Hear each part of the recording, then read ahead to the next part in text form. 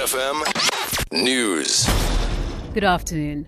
Convicted murderer Thandi Maqubela has been described as a good person by two defense witnesses in the Western Cape High Court. Maqubela was convicted in November 2013 of killing her husband, acting Judge Patrick Maqubela, at his Bantry Bay flat in June 2009. She was also found guilty of fraud and forging her husband's will. Sentencing resumed today after a mental health report found she is fit to understand sentencing procedures. This follows a period of observation at the Valkenburg Psychiatric Hospital. Chris Mabuya reports. So far, the defense has called two witnesses to testify in mitigation of sentence. Tulin Zamane says she worked with the accused in the organization known as South African Nurses in Business. Zamane says the accused is passionate about other people's health and especially on the fight against HIV and AIDS.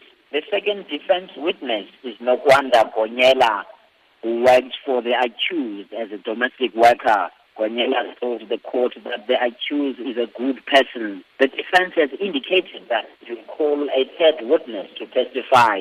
Chris Maguire, SABC News, Western Cape High Court. The City of Cape Town says it's still conducting cost assessments following the recent fires in the South Peninsula.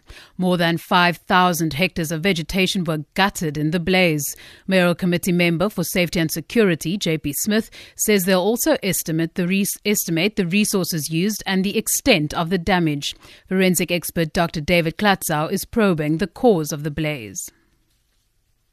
The High Court in Pretoria has referred the DA to a higher court in the party's bid to have the NPA's decision to drop corruption charges against President Jacob Zuma set aside.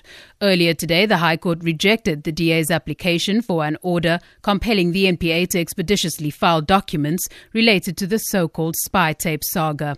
The application would have seen the DA getting an earlier date in the case.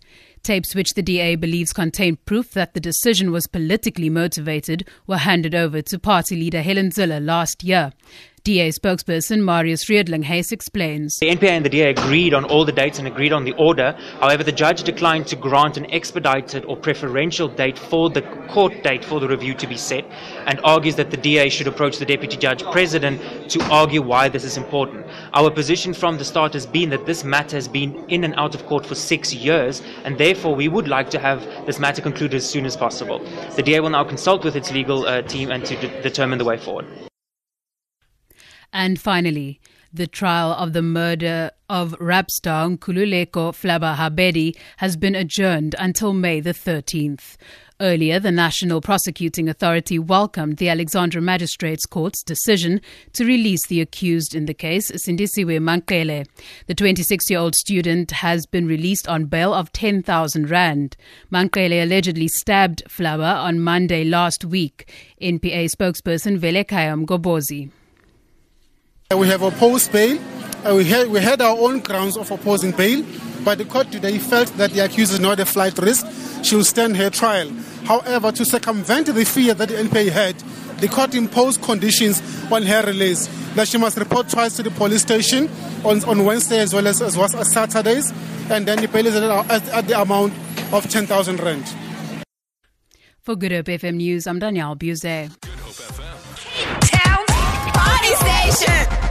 Connecting Cape Town. Ladies and gentlemen,